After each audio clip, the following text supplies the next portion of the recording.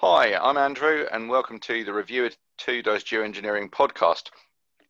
I'm here today with Ollie Morton, who may be familiar to people on this podcast as the author of The Planet Remade, which is probably the best regarded book in the entire subject, accessible to the layman and informing the professional alike. Welcome to the show, Ollie. Oh, thanks for having me, Andrew. So do you want to give us a bit of background? Because you have a really kind of unusual perspective in geoengineering.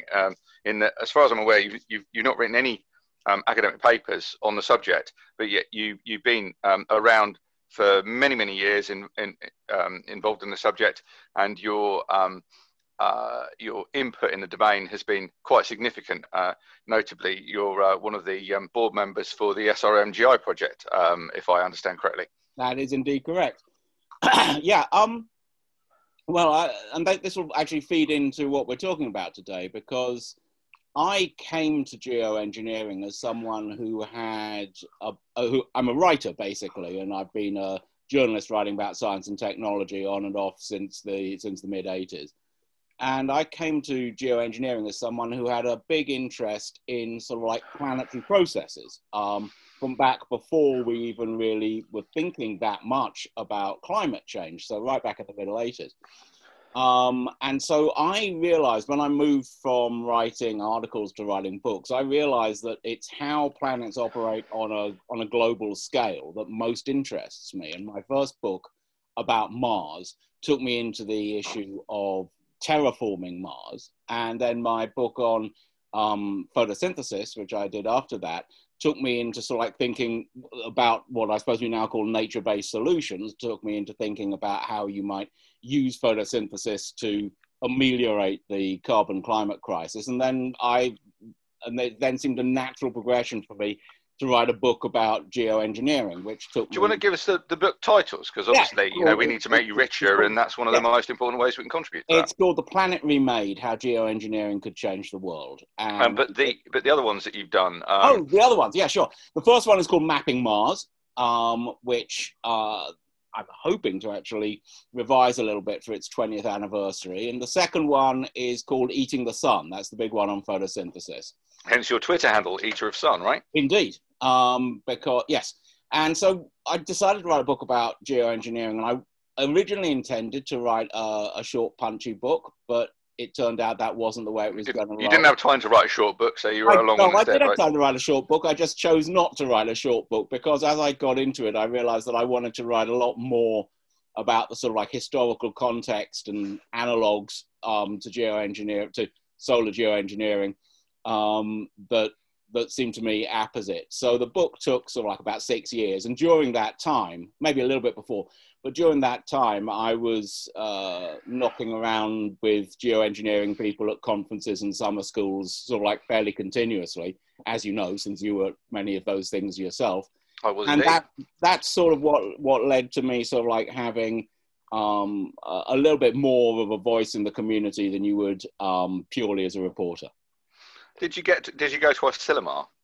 I did go to Asilomar, yes. Yeah, because Andy Parker regards attendance at Asilomar as being the sort of barometer of whether someone's a true long-standing geoengineer or not. So you are one of the club. I don't know. Yeah, I mean, I suppose that was one of the most significant.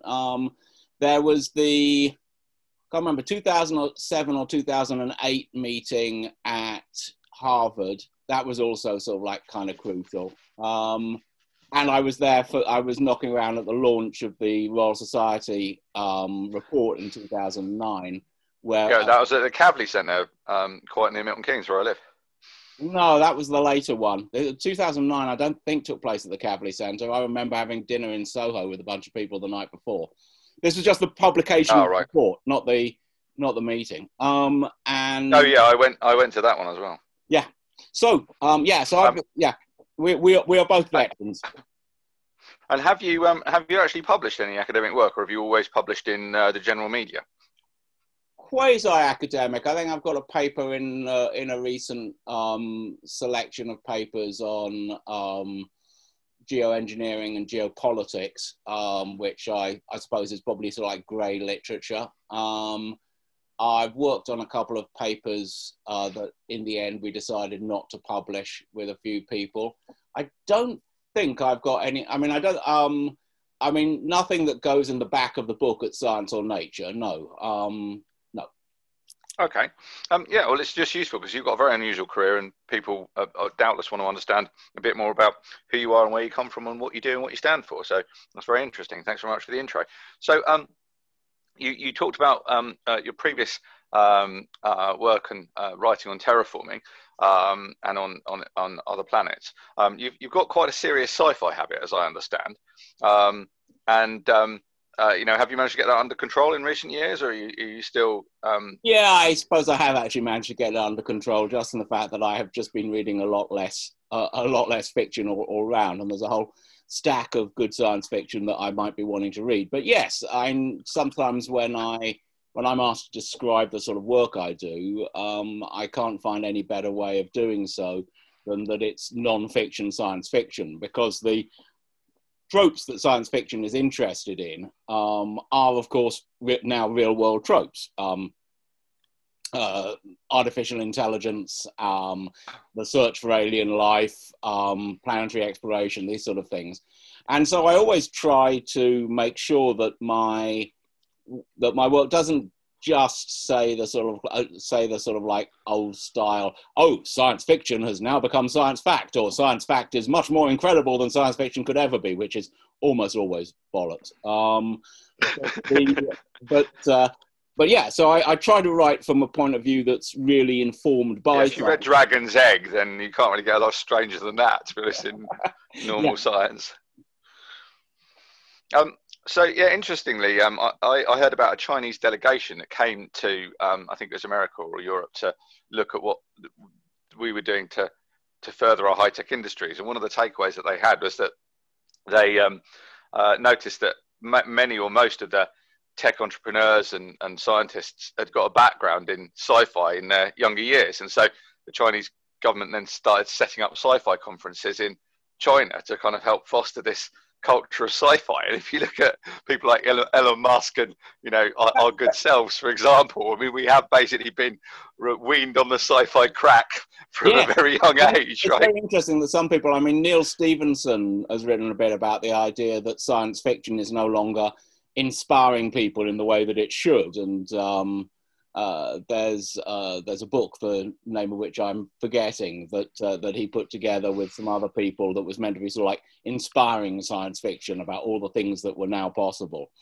And yeah, I mean, I think that science fiction, especially because it also allows you to explore to some extent hieroglyph, that's what the book's called. So science fiction allows you to explore some of the social context as well, because even science fiction that's very nuts and bolts has ideas about what sort of society would be using such a technology sort of like built into it. So that's also... well, I'd say that's the absolute core of science fiction. I mean, like... Well, yeah, I mean, you might say... you wouldn't say that about the Star Wars universe, but... well, I disagree. I mean, Star Wars is basically all about how the absolute power of the Death Star and other weapons of war lead to this terrifying autocracy when you have this imbalanced hegemony of a society. I mean, I think that's the story, is it not?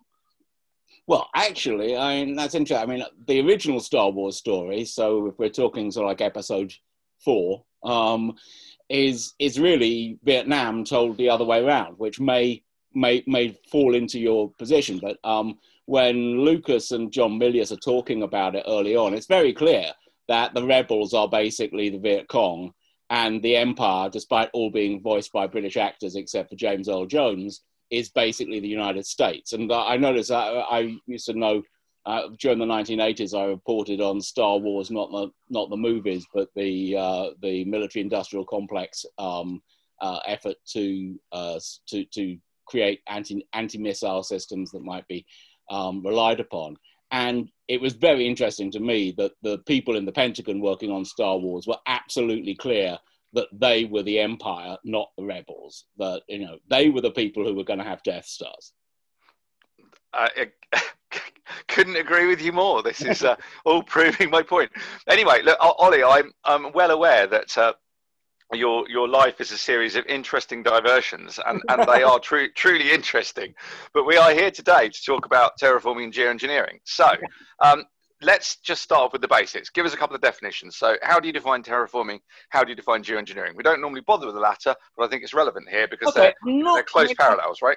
I think terraforming you would define as the deliberate manipulation of planetary environments beyond the Earth.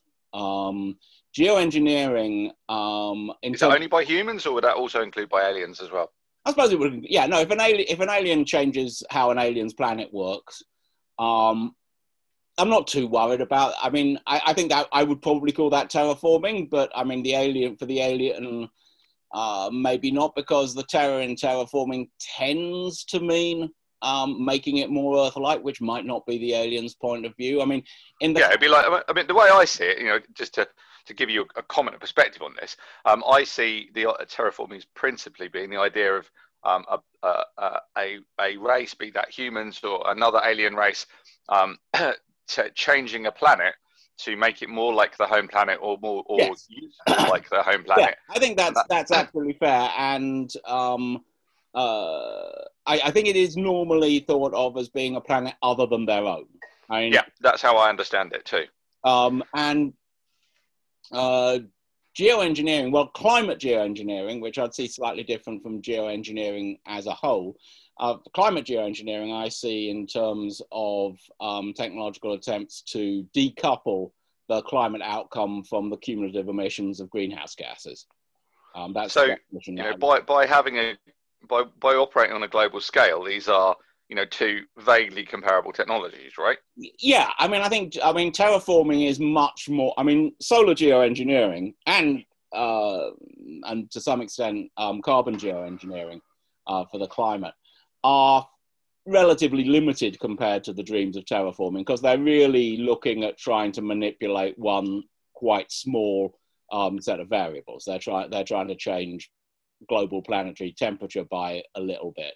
Whereas for terraforming, if you look at Mars and Venus, you need, large scale changes in the composition of the atmosphere. And for Venus, let's look at those. Let's look at those examples. So Venus is a bit of a lost cause for quite some time, right? It's a pretty hellish environment. Whereas Mars, you can wander around in a spacesuit. The film The Martian, where you've got the guy growing potatoes on Mars and just about surviving. Okay, it's fiction, but it's probably not completely insane. It's an environment that people can imagine living on.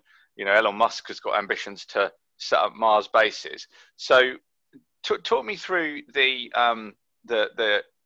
concept of terraforming Mars, and I'd like, if you can, to give particular reference to the history of terraforming, because I'm pretty sure that Mars has been uppermost in the minds of terraforming right from the start, right? Well, yeah, and an interesting point about this is, of course, that at the beginning of modern conceptions of Mars, at the end of the 19th century, Mars is imagined in the popular imagination, because of Percival Lowell, as a planet in the process of being engineered from the very beginning, because there's this idea that planets, as they grow older, get drier, and this idea of sort of like there's a general law of desiccation or desertification for planets. And Mars is seen as having canals reaching from the poles down to the equator in order to forestall this process. And so Mars comes into the imagination in the 20th century as an already engineered planet, which makes it distinct. And so Mars, they kind of got the science right to an extent there, surprisingly, didn't they? Well, to the extent that Mars is drier than it used to be, yes. I mean, to the extent that the great minds of former Mars have produced canals, no. But yes, the basic idea that smaller planets cool down faster.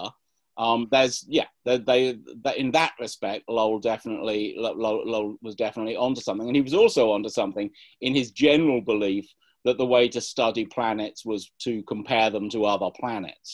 And we might come back to that, but the idea that planetology is a fundamentally comparative undertaking is one that I think Lowell really understood.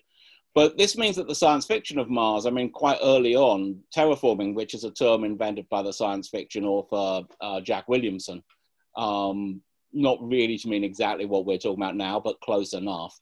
The idea of terraforming Mars is baked into Martian fiction from straight after the Second World War, if not before. So Clarke's early novel, The Sands of Mars, depends on a terraforming idea. There's some aspect of terraforming going on in Robert Heinlein's Red Planet. There's terraforming going on in the Jerry Pournelle books about Mars in the 1970s. There's terraforming, of course, going on in Philip K. Dick's view of Mars and in Total Recall, which is based on that. So the idea that Mars is a site for terraformation is there in the popular consciousness throughout the second half of the 20th century. So how, I'm interested to understand the idea of this terraforming. Where does it come from culturally? Because what I'm interested particularly in the links between pioneer farmers in the expanding anglicised world and terraforming as a cultural concept. Are those two things linked as I see them? The idea of going to terra nullis and then forming it to become, you know, in the American tradition, like, you know, the place names Boston, Bedford, these are English place names, and that terraforming tradition, to my mind, is actually quite deeply rooted. Yeah, I think in American culture. I mean, it's true that the terraforming that there's a terraforming literature that's sort of like native to America, and there is this idea, and you find it in Jefferson, and you find it before that, that the reason that the climate of the Americas is, people say generally in the 17th and 18th century, worse than the climate of Europe. There is not the only explanation, but one of the long-standing explanations is that human civilization has made Europe's climate better. And there's an argument that you see in Jefferson that as you spread yeoman farmers across America, that will improve the climate. And you go on further to the idea that... and how is that change supposed to occur? Because, I mean, that doesn't necessarily fit our current understanding of climate science, does it? But what was the... I think it was supposed to occur because it seemed like it sort of had, but also there were ideas about, I mean, the most famous version of this is the late 19th century mantra of rain follows the plough. It was thought that by ploughing up the land, you allowed moisture to escape more, and thus you got into a virtuous cycle with more rainfall. This turned out not to be true. But that idea that just by living in somewhere you made it more habitable was, and it was also, of course, used as an imperialist colonialist justification that you, by using the land better, showed that you had more right to use it than the people who'd been living on it in its degraded form. And that argument is particularly strongly seen in French colonial North Africa, where it is claimed that because we have records of North Africa being the breadbasket of the Roman Empire, the fact that North Africa is now rather arid must be down to the fact that its natives have not looked after it properly, and the French must come and plant trees and create lakes and show that they are the heirs of Rome and that thus they really deserve to have this. So that's the sort of ideological background of this. It's interesting. But doesn't this also come from a Protestant tradition of taming the earth as well? I'm not sure. I don't know if I really necessarily think there's a great distinction between a Catholic and a Protestant tradition there, but you might be onto something. What's interesting in terms of differentiating this historical point of view from 20th century terraforming narratives is that by and large, terraforming narratives are about doing a big technological thing to make the place that you're talking about habitable, whereas previous narratives of human intervention have tended to be that by making it habitable, you would make it more habitable. So it's about feedbacks like that. Whereas, so for instance, in The Sands of Mars, and by the way, I mean, this is a book that came out in the 1950s, but I should say that there will be spoilers for various pieces of science fiction as we discuss this. In The Sands of Mars, the idea is to turn Deimos, I think, but maybe Phobos, into an artificial sun by setting off a fusion reaction, thus increasing the insulation of the Martian surface and thus making it more fit for human habitation. And that tends to be, I mean, going through to the great terraforming work of the 1990s, Stan Robinson's Red Mars, Green Mars, Blue Mars, it tends to be the idea that you have to do the technological transformation before the actual exploitation of the land, rather than that the exploitation of the land in and of itself changes the climate, which is much more the narrative of 19th century imperialist land use change. Yeah, I mean, I think the obvious distinction there is that you've got a land which can't be used in its own current condition, right? So that's a natural step. Well, so in the terrestrial terms, a land that can't be used by you for what you are trying to do, rather than can't be used at all.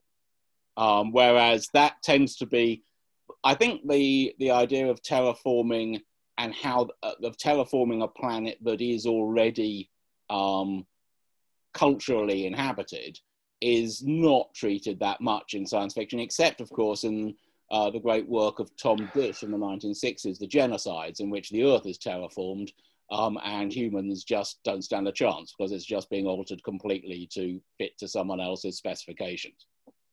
Well, but there are other examples in that. I can't remember the title of the book, but there was one sci-fi book that I read as a child, which had like kind of intelligent minerals on a planet, and it was going to be terraformed, and it took a long time for humans to work out that what they thought was, completely a barren, rocky planet was actually inhabited by a civilization that was in the minerals and couldn't be, easily discerned to the human eye.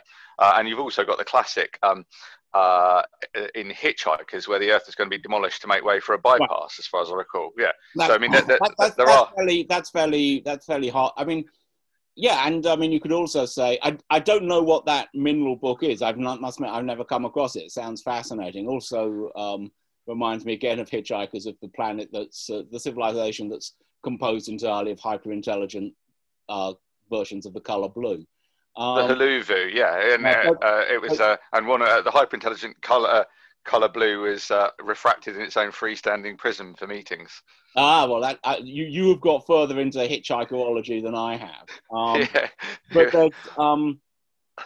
I mean, yeah, there are these accounts of terror. I mean, in some ways, the most obvious one is again the War of the Worlds, where you take H.G. Wells, right? Yeah, where you take this idea that the Martians have slowly been engineering their planet, but are reaching the end of their tether, so they come to Earth, and part of their terraforming is biological. It's the release of the red weed, which is a large biotic intervention, and of course, in that case, Wells is thinking very clearly and explicitly about European imperialism in, well, specifically Tierra del Fuego, but more generally as well. So that's directed panspermia, right? That concept. No, well, I mean, I think directed panspermia, which I would normally rather call transpermia, because if it's directed, it's not pan. Yeah, okay. Tends to be about sending out life forms without supervision, whereas, the Martians come and they bring with them the biological agents with which they want to reshape the Earth. So it's not a two-stage process as panspermia is often imagined, that you just send out stuff that will then eventually sort of like grow up and colonize another planet. Okay, so let's move on to from the philosophical and fictional background of terraforming into looking at some of the more practical aspects of it. So if I have an inconveniently inhospitable planet, what can I do?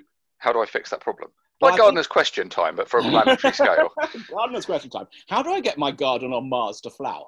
I think that, and this is actually one of the places where I think you get a lot of overlap with discussion of geoengineering. And the first two forms of terraforming that get discussed in the scientific literature are by Carl Sagan, and he looks at a mechanism for terraforming Venus in the 60s and Mars in the 70s. And it's interesting that in both of them, he lights upon this very important idea, I'm not sure he necessarily calls it this, of leverage. You want to do something which sets off a positive feedback, so the more of it you do, the more of it does itself. And on Venus, he's simply mistaken about this, because he wants to drop blue-green algae, or what we would now call cyanobacteria, into the clouds and have them photosynthesize and thus use up the carbon dioxide in the atmosphere and produce oxygen and cut down the greenhouse. The problem with this is that he seems oddly not to appreciate in the 1960s that that photosynthesis requires liquid water. And that's exactly what he doesn't have enough of in the atmosphere of Venus. But the idea is that it's something that once you start, it will continue itself. And you've got the same idea more accurately on Mars, where he and later writers like Martin Fogg are completely right to point out, and indeed Zubrin, that if you warm up Mars, you will release carbon dioxide that is currently frozen into the Martian soil, which will further warm up Mars. And so that idea of finding something where a relatively small intervention on your part, a benign runaway greenhouse effect, right? Would drive, and it's not a full runaway greenhouse effect because it can't get up to sort of like full runaway, but it would move from, you can sort of do a sort of like phase diagram where there are two different stable equilibria, and if you push it off the low one, it will continue undaunted until it reaches the high one, which is a good sort of like 30, 40 kelvins higher. And okay. So for two ways, and the interesting thing is he sees ways of doing that might be actually plausible. I mean, two of them that are discussed. One is seeding one or both of the ice caps with soot, so that it absorbs more heat and thus releases more carbon dioxide. Roughly the thing that we're doing in the Arctic at the moment, right? Kind of, but not quite the same. Well, yeah, I suppose if you add in a methane feedback, it's a bit like that. Yes, warming the Arctic warms the whole planet. And well, you've got on Mars, you've got both water and carbon dioxide that could come out into the atmosphere. You're not going to get. I mean, you'll be lucky to really get up to liquid water there. You're basically burning off the subliming off the carbon dioxide. The other way to do it would be to make super greenhouse gases. CFCs and HFCs. Well, really hardcore right? stuff that sort of like got a global warming potential up in the hundreds of thousands or millions. So global warming potentials are measured with respect to CO2. And so SF6 might be one to start with. That's got a really high global warming potential. And we know that there are fluorine, I think we know that there are fluorine deposits of some sort on Mars. So you could imagine some sort of like automated factory churning out SF6 that would warm up Mars. And, these are the atmosphere processes from Alien. Yeah, except that aliens, except that this is one, I mean, the idea that you do this with one big factory, and the SF6 route from Mars is probably the only one I can think of that's remotely like that. And even then, this is a project that takes a long time. And then when you say a long time, are you talking centuries, millennia, more longer? What? Centuries for warming by that mechanism, if that mechanism really works. And there's a lot of other questions about how quickly does the heat pass down through the regolith, which we don't really know, and so how much of the carbon dioxide absorbed onto soil particles comes out. These are all things that we don't truly understand, but you can imagine warming Mars relatively quickly. The problem then you come across is that you don't have and I think this is another point where thinking about terraforming can and should inform our views about geoengineering. You have to think in terms of cycles rather than in terms of stocks.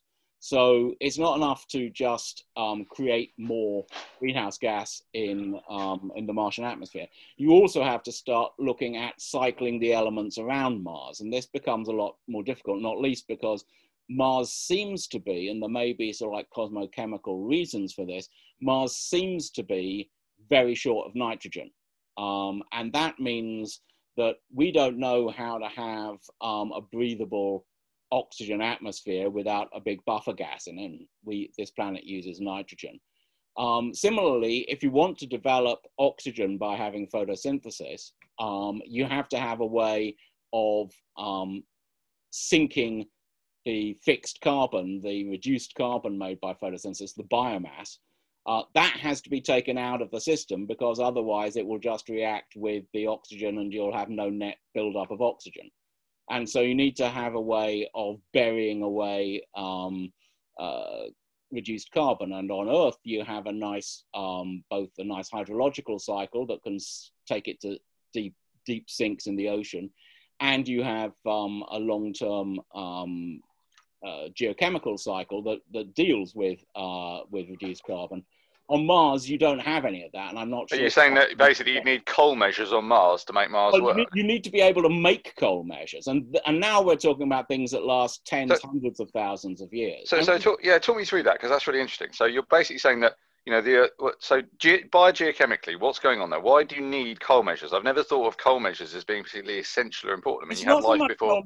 Coal measures per se, but what you need is if you have a biosystem, if you have a biosphere that's based on oxygenic photosynthesis, like ours is, the only way you get oxygen, I mean, the plants taking carbon dioxide and water and making them into oxygen and reduced carbon, biomass carbon. And if you don't get rid of some fraction of that biomass carbon, then the oxygen will all just react with it straight away again. And so over time, you have to have, and this is why, you know, the Earth's oxygen level both changes a little bit and also over long periods of time gets larger, is that more and more reduced carbon is being sequestered into the crust in ways that make it inaccessible. And the coal measures are a very good example of that. And there's, you know, lively debate about how much the creation of coal in the Carboniferous leads to an increase in oxygen in the atmosphere.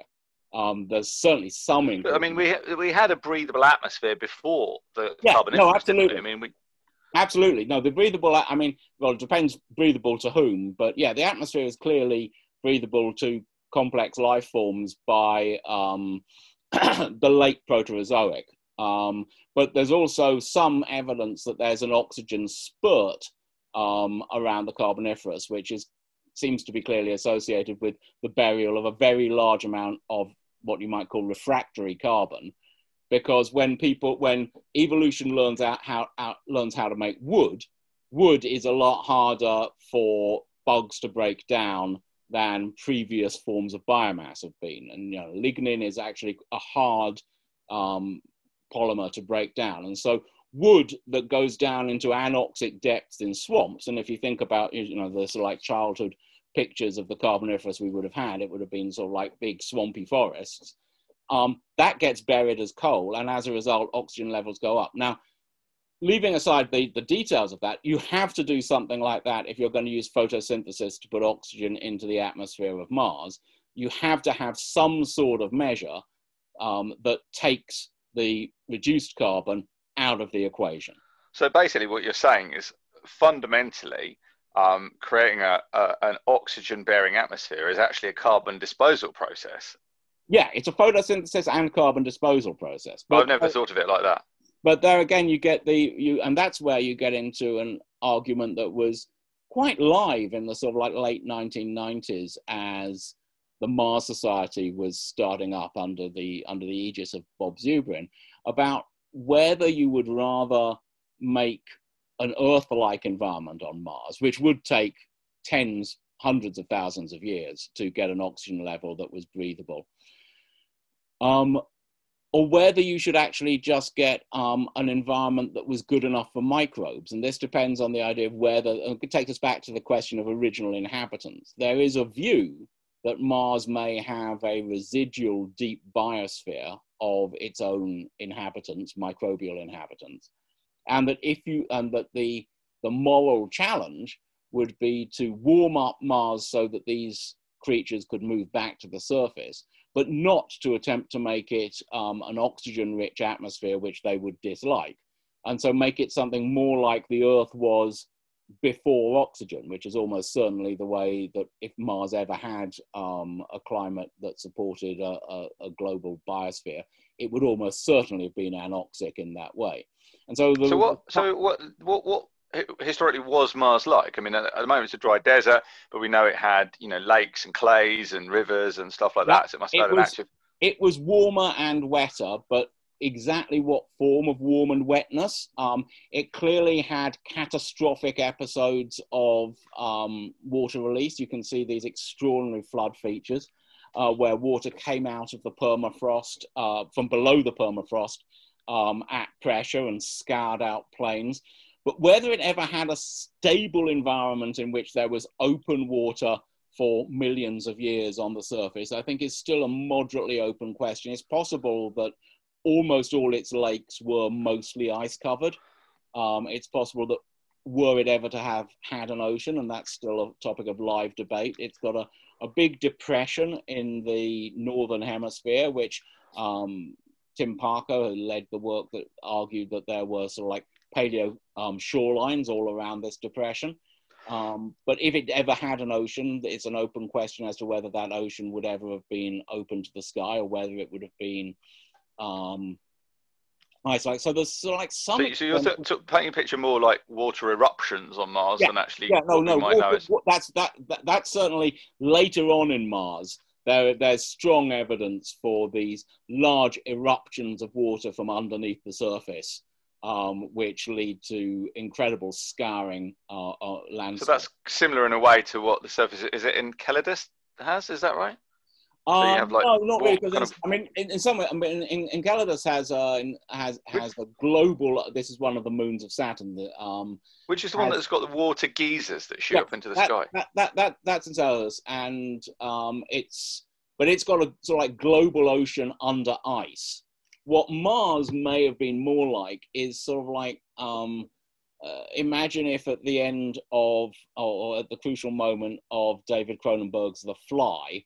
You'd put a desert planet and Europa into the matter transporter and got a hybrid of both of those. So it was basically Mars had a cryosphere, but it also had a lithosphere that came up above the cryosphere, and most of the water was probably underground most of the time. But so you're talking about something a little bit like modern day Antarctica then, right? So much of the continent. More like modern day Antarctica, because you know in Antarctica you have lakes under the ice. So yeah, more like that. So it could. And what was the pressure and temperature like, and the composition? I mean, don't forget the other thing is that you know in the early solar system you are still having quite large impacts quite a lot of the time, and the heat flux that you get from creating something like Gale Crater, which is where the Mars Curiosity rover is at the moment, and which clearly used to be a lake. The heat flux when you make a crater that's 180 kilometers across is quite huge, and so all the regional underground water would have underground ice would have been melted by that pulse. So, you know, you have a very strange climate, and it used to be that there was this idea that Mars had a warm, wet past and now had a cold, dry present.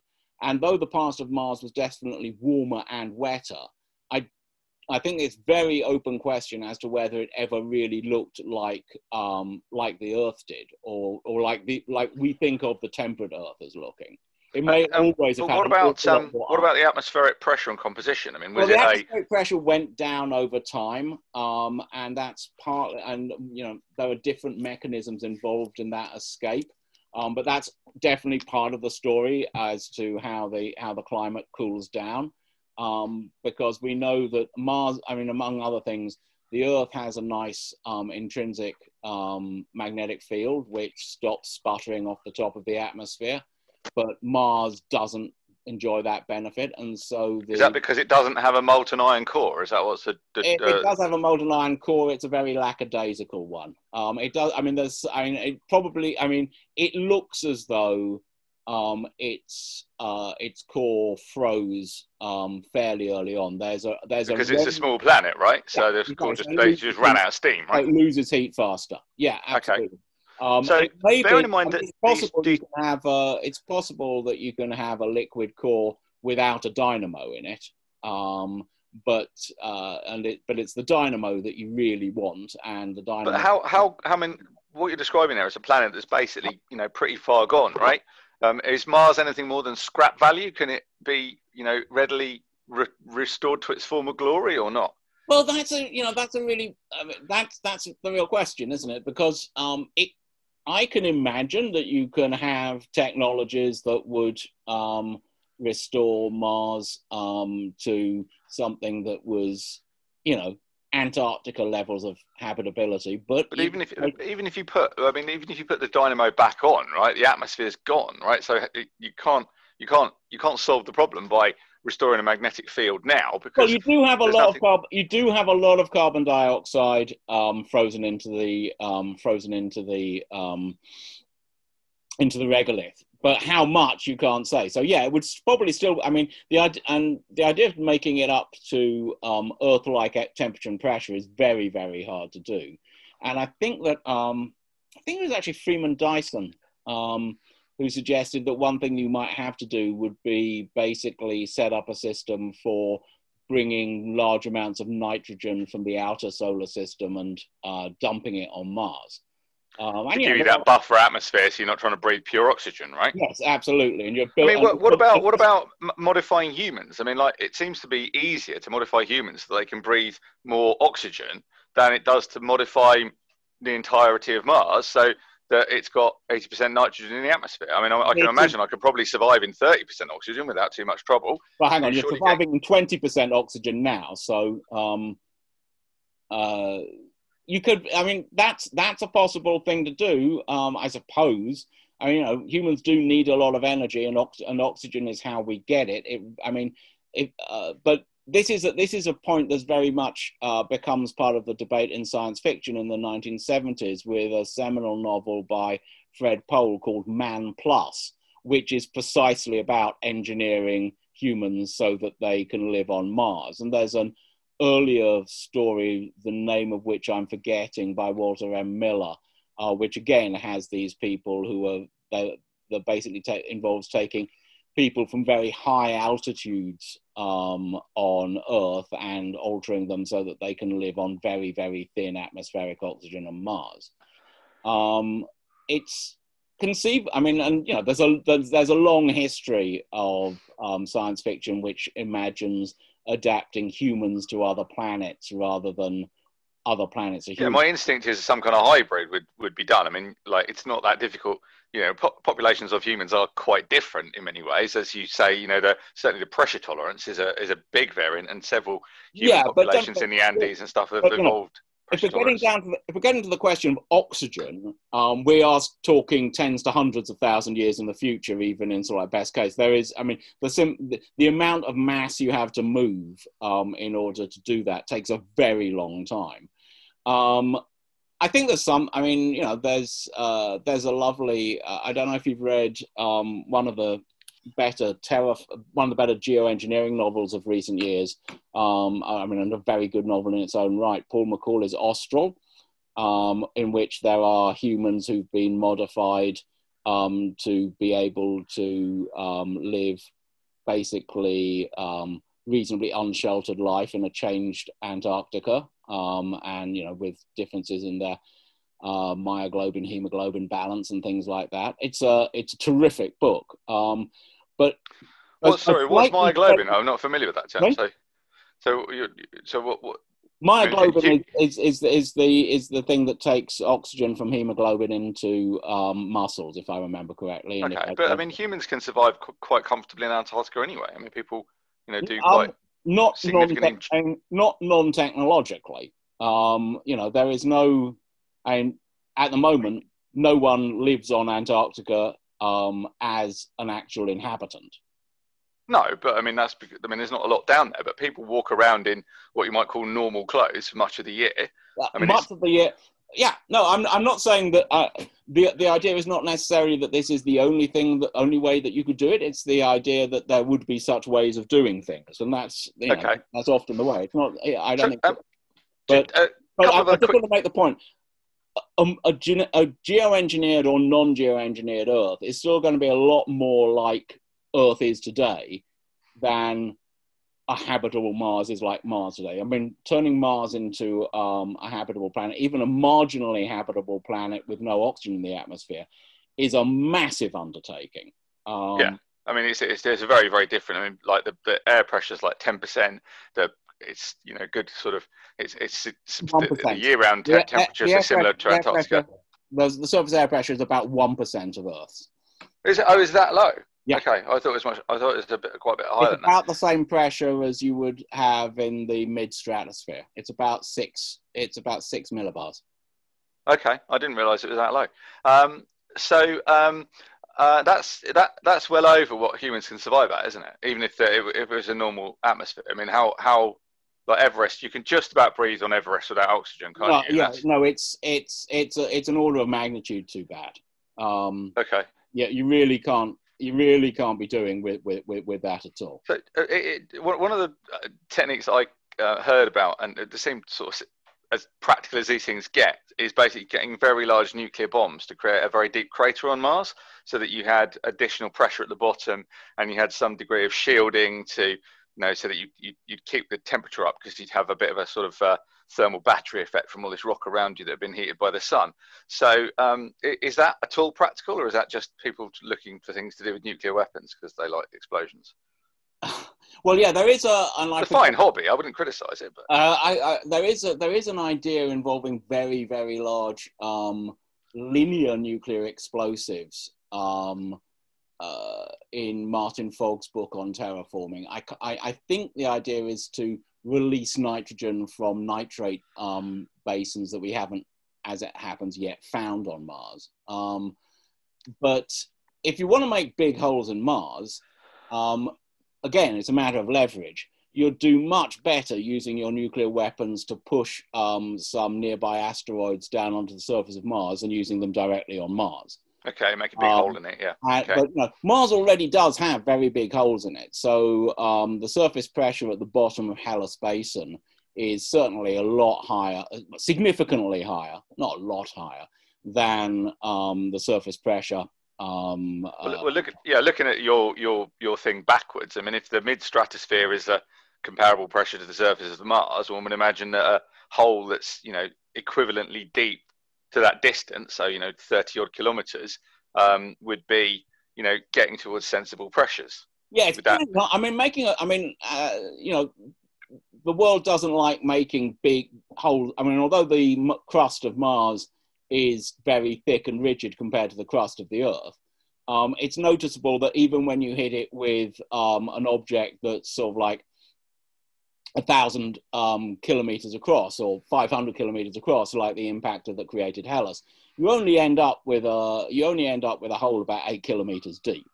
I think that the amount of isostatic uplift you would expect if you removed 30 kilometers of crust would be absolutely massive. I don't think you can have a stable hole that small. What you can do, though, is that because Mars has craters, and this is also an approach that's talked about for the Moon, do you really need a whole planetary biosphere if all you want to do is live a nice human life? Isn't it easier just to put a roof over one large crater? Yeah, I mean, that is.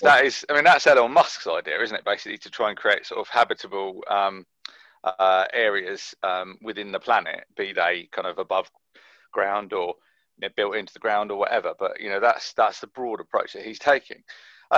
So we've talked quite a bit about Mars. Venus is another interesting case. So talk me through the history of Venus, because it didn't always used to be the hellhole it is now, right? Sorry. It didn't always used to be. No, well, we don't know how long ago Venus became what Venus is today. And again, we don't know.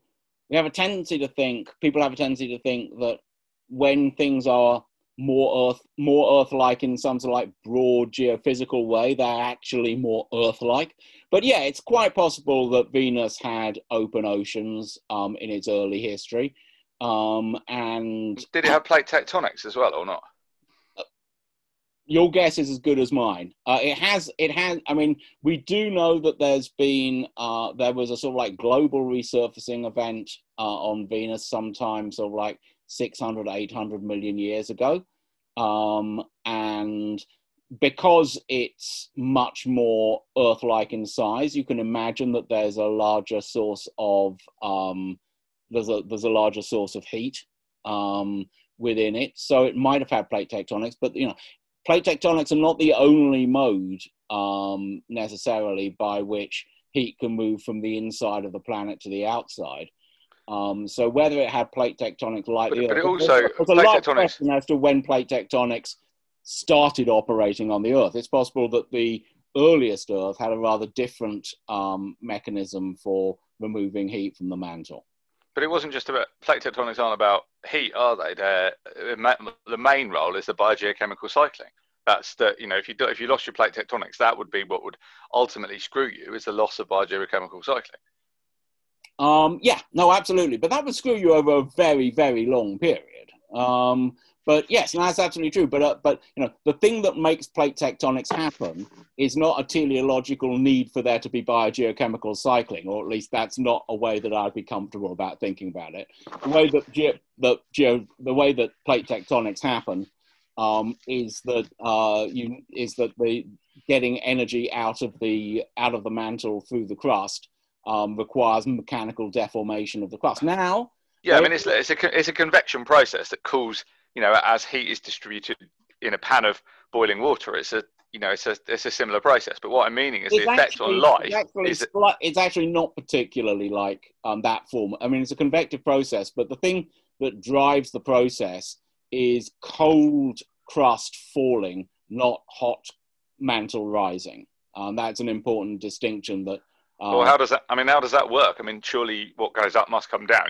The whole system has to be in balance, doesn't it? So why is one more than the other? But what's happening, and there is a view, and this is a long-standing issue in, I suppose, pedagogy of plate tectonics. But the bits of ocean crust at the edge of the oceans which are being subducted are being pulled down by gravity. That pulls apart the crust in the center of the ocean basins, and it's the reduction of pressure caused by that rifting which leads to the heat coming up. So basically, the heat comes up, the proximate source of the heat at a mid-ocean ridge is quite shallow compared to the pulling, the weight of the cold crust going down. So the idea, so it's not quite, so you get a bit of a misapprehension if you think of it as being driven by hot stuff coming up. Yeah, it's not like hot plumes. I mean, like Hawaii is a hot plume, right? So you basically, what you're kind of thinking of is it's cold drag, but at the end of the day, the whole process is convective. The point I was making about Venus and plate tectonics is, my understanding is that plate tectonics drives the stabilization in temperature of the Earth. You have carbon dioxide coming out of volcanoes, you have the weathering of silicate rocks, and that keeps the temperature of the Earth comfortable and temperate. And if that process was to stop, then you would have no capacity to support life.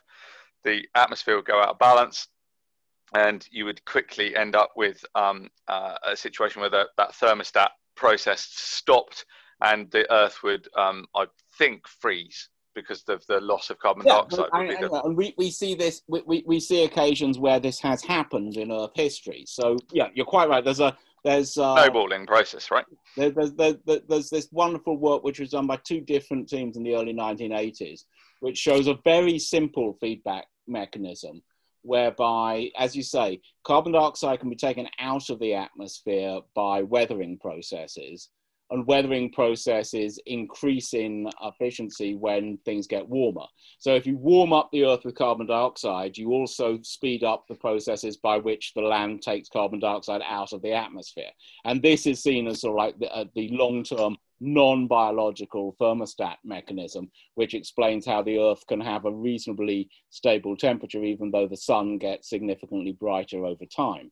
Yeah, the faint young sun paradox, it's called, right? Exactly. You do need to have a continuous new flux of carbon dioxide for that.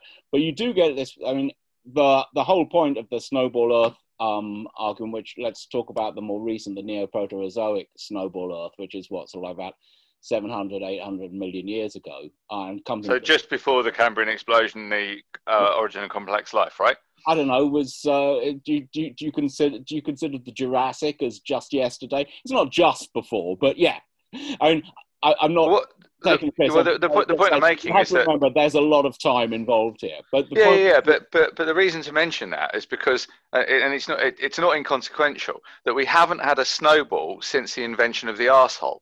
That once you can pass food through an animal and then out the back end, so that the animal doesn't end up just building more and more and more mass, you're not putting more, you cut that, hyper sequestration of carbon off, and therefore you don't end up snowballing, right? It's not a coincidence. I'm not convinced by that argument. I think a stronger argument, quite possibly, is simply that there's a level of solar insulation beyond which you can't get a snowball, and the Proterozoic may well have been the last one of those.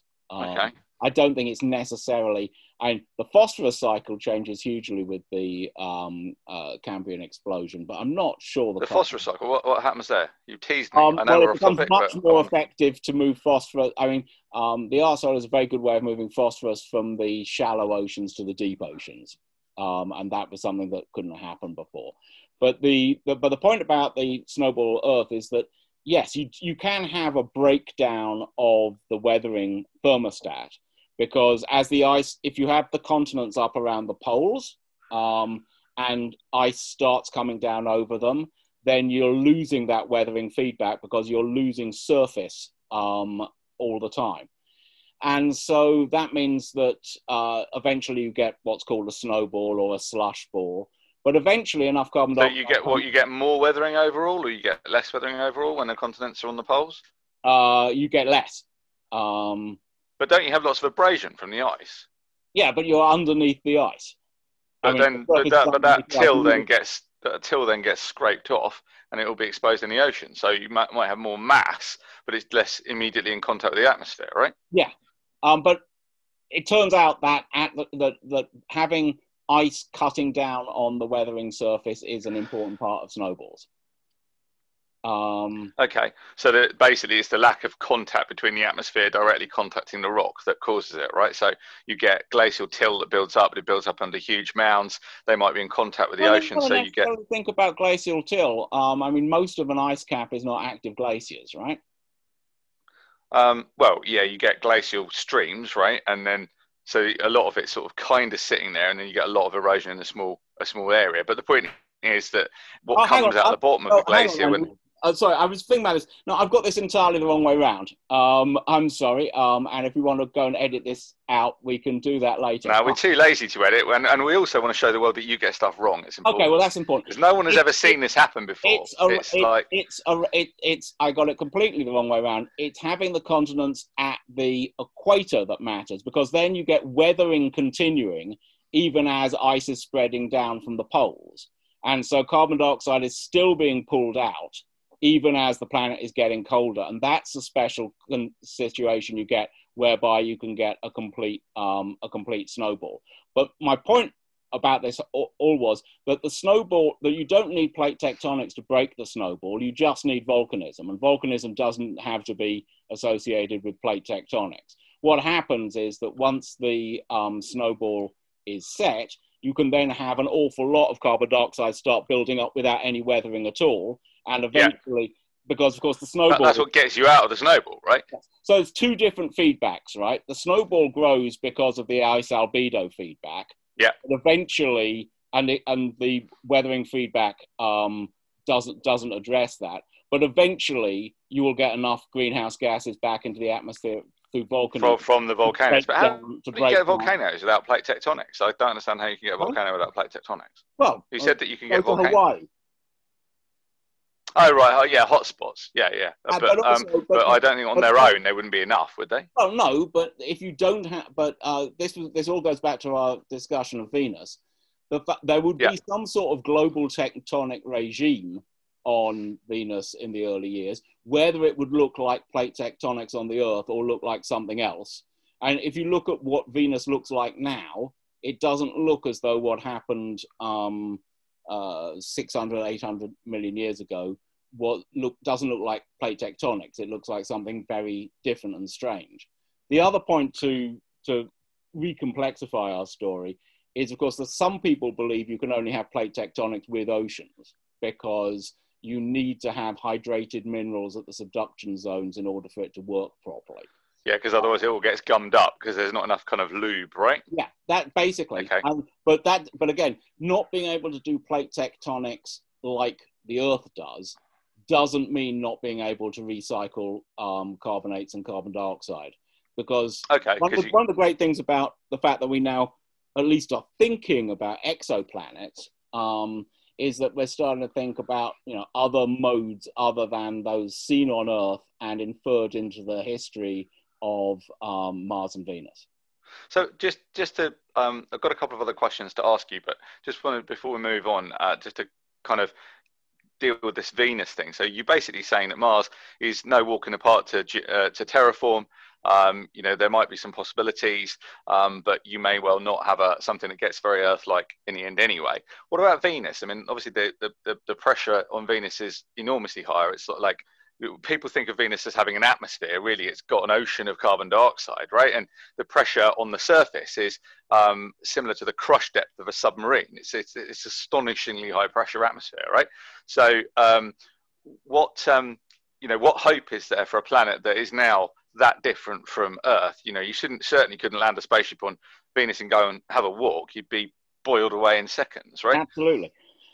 I think and I don't think there's a very clear, we were talking earlier about leverage. I don't think there's a very clear leverage approach to doing this. I think that I haven't thought about terraforming Venus for a while. But my suspicion is that one of the things you probably need to do is just cool it down a great deal. Yeah, I mean, if you put some kind of sunshade geoengineering or terraforming on Venus, then that carbon dioxide would snow out, and you'd have a huge kind of snowball of carbon dioxide, and that would be at least a starting point, right? But think about how long that's going to take you. I mean, carbon dioxide snows out at what, about -100? And at the moment, the surface temperature is 450, and that's rock. And rock stays hot for a very, very long time, even if you stop the insulation. Remember also that actually the Venus is absorbing less solar radiation than the Earth is because it has a very high albedo, but it's still very, very hot.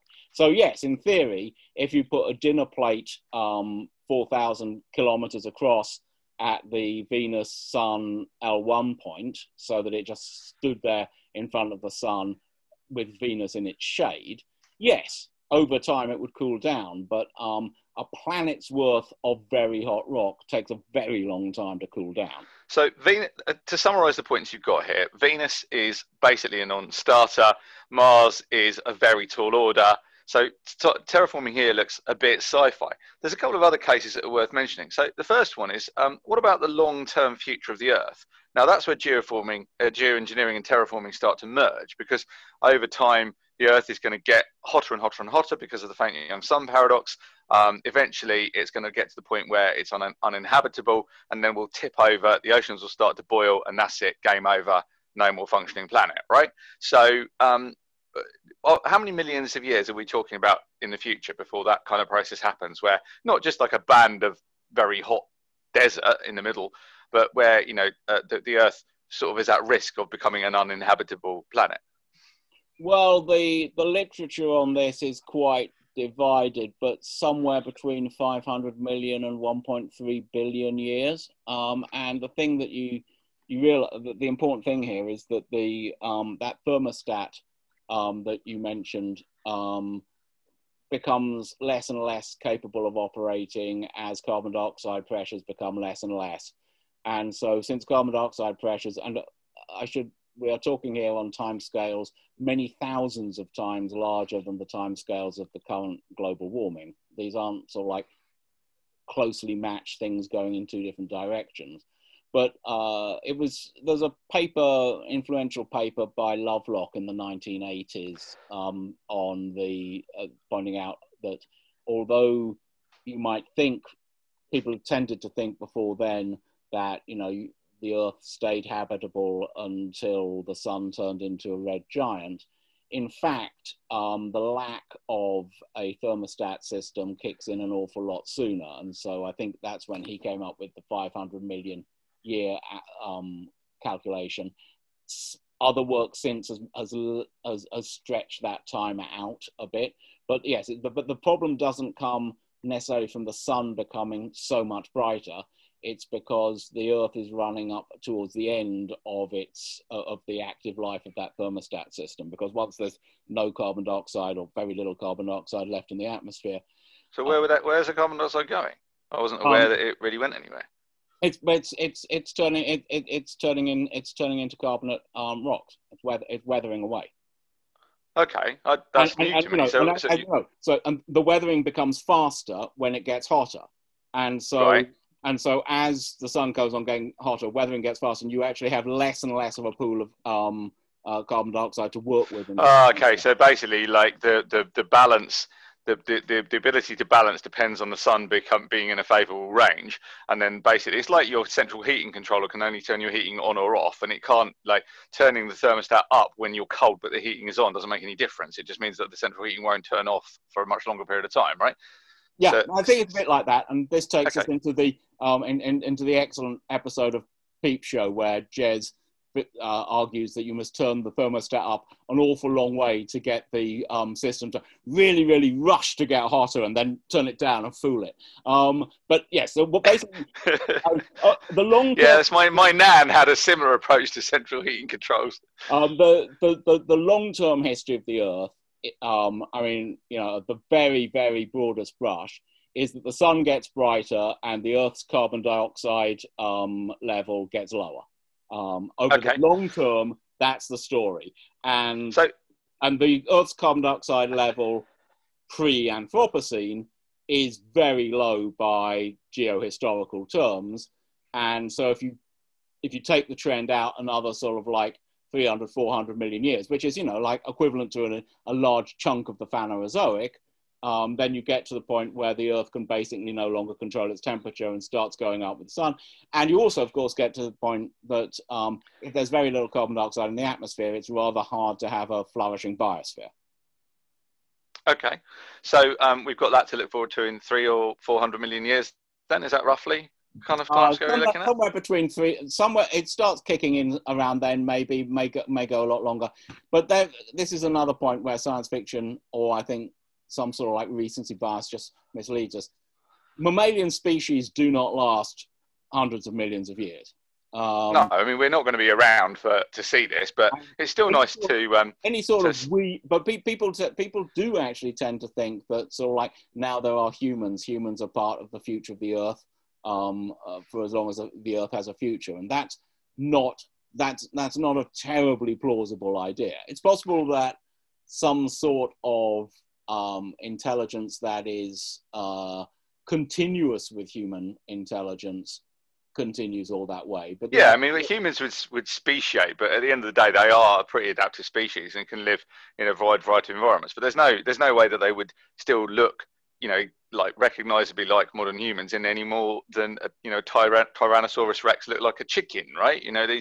there's a lot of change that happens on that kind of timescale, and that's Yeah. so roughly the kind of evolutionary time we're talking about. So T-Rex to chickens is roughly the kind of humans to post-humans that you're talking about there. Yeah. But it's interesting to think that, I mean, I wasn't aware until you mentioned this, that we've only got, you know, sort of less time now than between the earliest, well, just before the dinosaurs, when we've got Lystrosaurus and stuff like that, you know, Permian period. We've got around that amount of time left, and then it's all over no, for us. as I say, that's the shortest term. I mean, some work done, I can't remember who by, suggests that, you know, that the thermostat might keep going for another billion years. But the point is, it's not 5 billion years. But yeah, it's not going to be last as long until the sun becomes a red giant. We've got problems to worry about before that. We don't get the bit at the end of the time machine where you see where the sun is visibly larger. Okay, so but that brings me on to the geoengineering thing. So let's just assume for literary convenience that we still have inexplicably humanoid people wandering around at this time, like Star Wars, when everyone's human despite not being on Earth. We could, in theory, be geoengineering to terraform our own planet, right? To make the planet stay habitable or get back to habitable if it had drifted a little bit out of that. It's not inconceivable, right? Well, you see, that's the thing. I mean, you can imagine it, geoengineering to keep the temperature within livable ranges. You can imagine possible ways that might be done, but it would have to be on a far larger scale than the sort of like 1% of insulation that you're dealing with. Oh yeah, but conceivably, you know, the kind of space station geoengineering starts to look reasonably practical at that point. And let's face it, if you've got 300 million years to work on it, imagine you've come up with something pretty good, right? At the same time, though, you run into the problem that not having enough carbon dioxide on the surface of the planet is a real problem for running a biosphere. So you'd also wouldn't that sort itself out again? So once you got rid of the extra insulation, wouldn't the carbon dioxide level go back to normal or not? I'd have to think about that. You're quite right. It might do. I was going to say the other thing is, I mean, presumably, you could find other ways to drive the carbon cycle. But at this stage, you're having to sort of like change both the physical and biological parameters of life on Earth. Okay. I mean, well, that'd be interesting too. We should sit down and do this a bit more thoroughly and do a paper on it. I have actually looked at, you know, the idea of using solar geoengineering to deal with the faint young sun paradox as a way of also just poking models, really. But it's fun. I do like to do a bit of. Some of my papers have been on sci-fi topics. I've done three papers or short pieces now on exoplanets. So it's a bit of a indulgence of mine. Just before we skip out of the solar system altogether, are there any hopes for moons? Could we do anything useful? I mean, like Titan, interesting holiday destination. You can get out your spaceship, wander around, look at the methane lakes. You want to go back inside fairly quickly. It's not a place to sort of hang around for too long. Are there any? I mean, you know, yes. I mean, one of the early terraforming books is Heinlein's Farmer in the Sky, which is about terraforming Ganymede, though in a way that's not, as I remember it, particularly well explained. I just can't... So where's Ganymede? Ganymede is the largest of the moons of Jupiter. Okay. And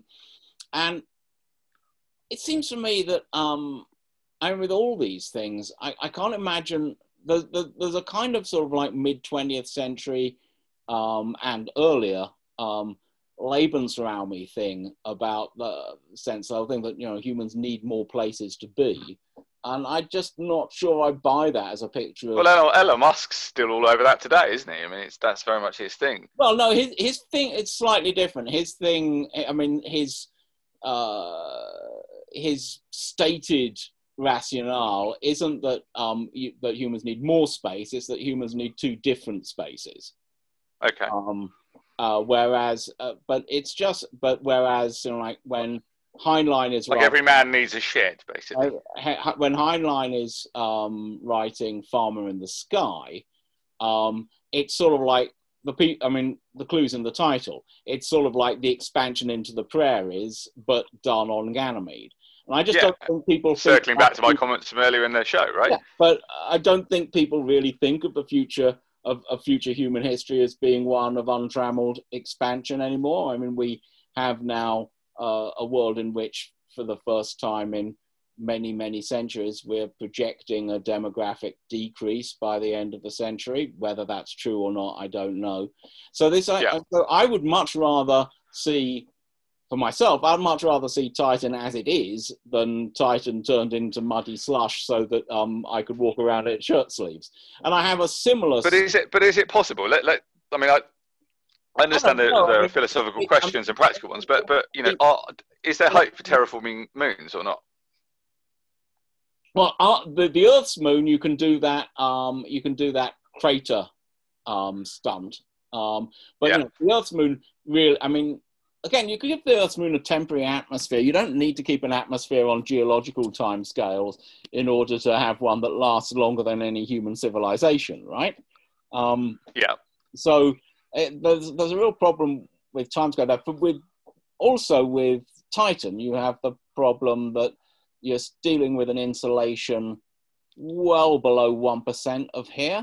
And, it is very cold, right? And your plants are not going to like that very much. And even if you greenhouse the hell out of it, it just seems to me that I just can't see the mileage in that. And it's interesting, again, you know, we're remapping some of the discussions that happen conversationally in science fiction during the 1970s and 80s, where you get considerably more interest in hollowing out asteroids and living on the insides of asteroids than in terraforming planets. And it's certainly true that if you turn the asteroid belt into big hollow habitats that you spin up for internal gravity, you get far, far, far more surface area than you ever would on a planet.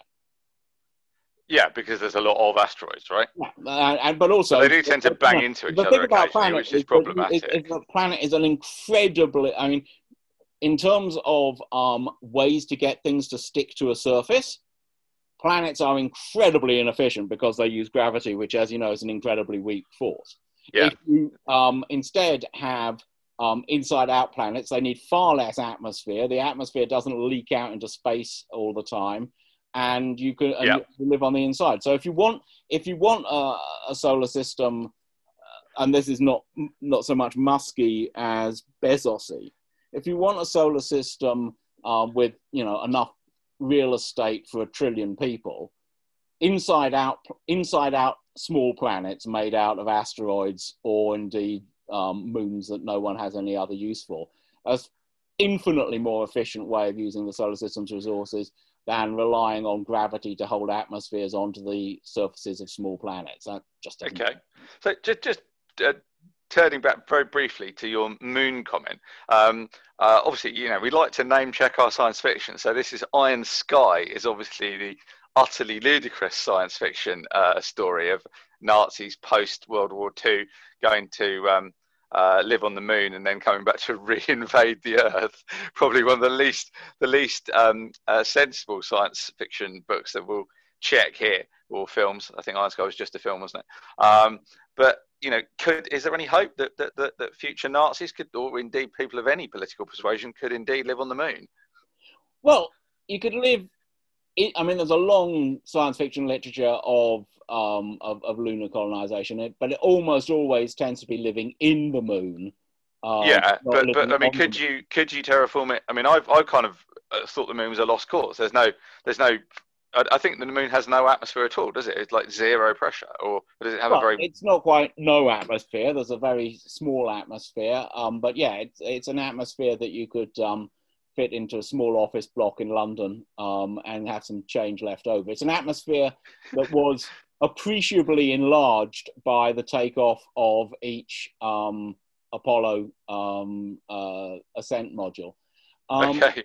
But there again, you know, if you cover a decent sized crater with something a bit better than FD, you can imagine having a place which you could fill up with locally produced oxygen, since you do have a lot of sunlight. So basically, what you're thinking about is something a bit like the Eden project, but on the moon, as opposed to really giving the moon its own atmosphere. Yeah, absolutely. There's no and people have discussed giving the moon, and as I say, the fact that the moon, if you gave the moon an atmosphere, it would just lose it again. It's like a teenager's mobile phone. Okay. But if you could, if you gave the moon an atmosphere and it lost an atmosphere in 10,000 years, that's still long enough to build the pyramids and see them turn into what you have here. One of the things about terraforming and about some of these big science fictional ideas is they really do push you up against both the question of what the limits of technology are and also these questions of time scale. But with the moon, where would you get the atmosphere from? Would you have to bring it from Earth, or can you generate it locally on the moon? I mean, I have no idea. You could generate the oxygen locally on the moon if you had enough energy, which you do because you've got the sun. You could just, you could take it out of electrolyzing silicates if you wanted to. But it's an unbelievably heavy-handed way of doing it, and it won't last. I mean, setting up a sort of like working biosphere on the moon. There have also been ideas of sort of like tenting the whole moon just by having putting up large towers and holding a material just to hold everything in. I mean, at this stage, you think, well, if you couldn't come close to doing that, well, maybe you would do that, but maybe you wouldn't want to. It doesn't seem obviously practical. The Mars ones sound sort of practical, the super greenhouse gases, but that's also because Mars already looks sort of like the Earth. We can imagine those sort of like dune seas and those Inselbergs, and there's a reason why Mars gets cast as the Wild West. It does kind of look a bit that way. So but again, I'm not sure. It seems to me that as you know, in the great Mars science fiction, the Stan Robinson's Red Mars, Green Mars, Blue Mars, there is a continuous struggle between those who love Mars as it was and those who want to make it something else. And like Brexit. Oh, I wish you hadn't said that. But the interesting thing is that what he does is invert the terrestrial environmental narrative, because the people who want to keep nature as it is are the Reds, and the people who want to change the world utterly are the Greens, because they want to add life to a place that does not have it. And I think there's something wonderful about the way that Robinson uses that inversion to discuss the morality of what it is to change a world and who speaks for nature and what sort of nature do they speak for. And those seem to be actually really interesting issues. And I would not like to see them resolved simply by Elon say-so. We were talking about Mars. So the only vaguely hopeful ideas appear to be super greenhouse gases and maybe crashing asteroids into Mars. Is that, in summary, broadly where we're at? Yeah, that's certainly better than spreading carbon black over the ice caps. I must say, I actually think this is something I almost did write up as a paper. One of the greatest planetary experiments you could do in the 21st century would be to hit Mars with not very large, but a moderately sized asteroid. Because if there is an indigenous Martian biosphere of any sort, it will undoubtedly be adapted to make the most out of the burst of heat and warmth and wetness that you get when you do that. And so instrumenting Mars up the wazoo and then dropping a large asteroid onto it would strike me as a really interesting thing to do. But it's also possibly somewhat incompatible with putting lots of people there on Musk's starships, because I think it might be quite nasty for people nearby. Yeah, well, I mean, I think a big asteroid would tend to cover the whole planet with little ferrules, wouldn't it? Well, I mean, I mean, if you a reasonably small, I mean, not least because moving big asteroids does take you an awful lot of energy. But if you found something sort of like, I don't know, a kilometre or so across in the Martian Trojans and nudged it down, that's the sort of thing that you can imagine would be a plausible thing for the second half of the 21st century. Yep, certainly a bit of planetary billiards. Sounds pretty good fun. Anyway. Before we wrap up, which we ought to do, as we've been on, this is the longest podcast we've ever done, deservedly so, because you're quite an interesting chap, I think. But the other obvious question is exoplanets. Now, my just brief take on this, as someone who works a little bit on exoplanets, is that we don't really have a very clear idea of what they're like. So yes, we could conceivably terraform them.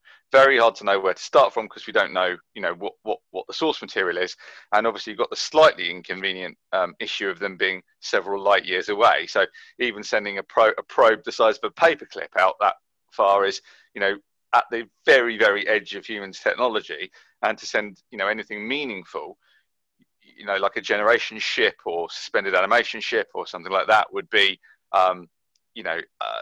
this is, we're truly in the realms of sci-fi, because there's no conceivable near-term technology that would be able to build a generation ship and then send it out for a few millennia to go and reach the nearest star system to find whatever we might find out there.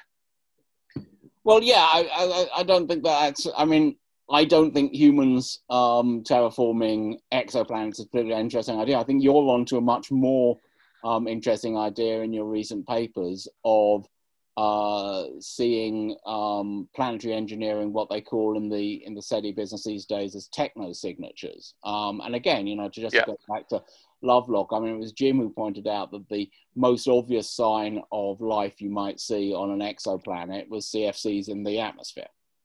So just to, as you mentioned, my papers, always nice to use the Review 2 podcast as a shameless opportunity to plug my own work. I've got a couple of papers out on this that people might be interested in reading. So one is, the current one is Pre-Industrial Societies on Exoplanets. It's just come out, and that's sort of colloquially titled Little Green Farmers. The idea being that we could, quite easily find farming civilizations on other planets if the conditions are right. And I've also got another one which is quite good fun, called The Deliberate Destruction of Planets and Biospheres, published in JBIS some time ago, looking at sort of Death Star type technologies, people ruining each other's planets deliberately, which is quite a laugh. And then finally, I think the first one of the series was geoengineering on exoplanets, which is looking for techno-signatures of climate change geoengineering on other planets, partly to detect those civilizations, but also partly to learn more about geoengineering and how it performs, so that we could conduct the first interplanetary IP theft that has ever been done. So yeah, that's my work on the topic.